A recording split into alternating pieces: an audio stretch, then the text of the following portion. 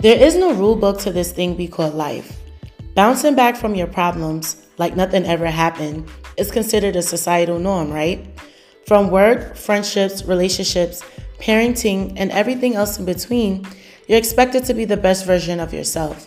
But when you're all alone at night, you feel the pressures of the world and your personal life weighing you down. You keep all of your thoughts, concerns, and troubles to yourself because you don't want to be a burden to others. However, you're searching for a safe space to release. Join me in the vulnerable room for some wine and honest conversations. We'll discuss topics that adults love to tiptoe around. This is a place where you can remove your mask you wear on a daily and be free.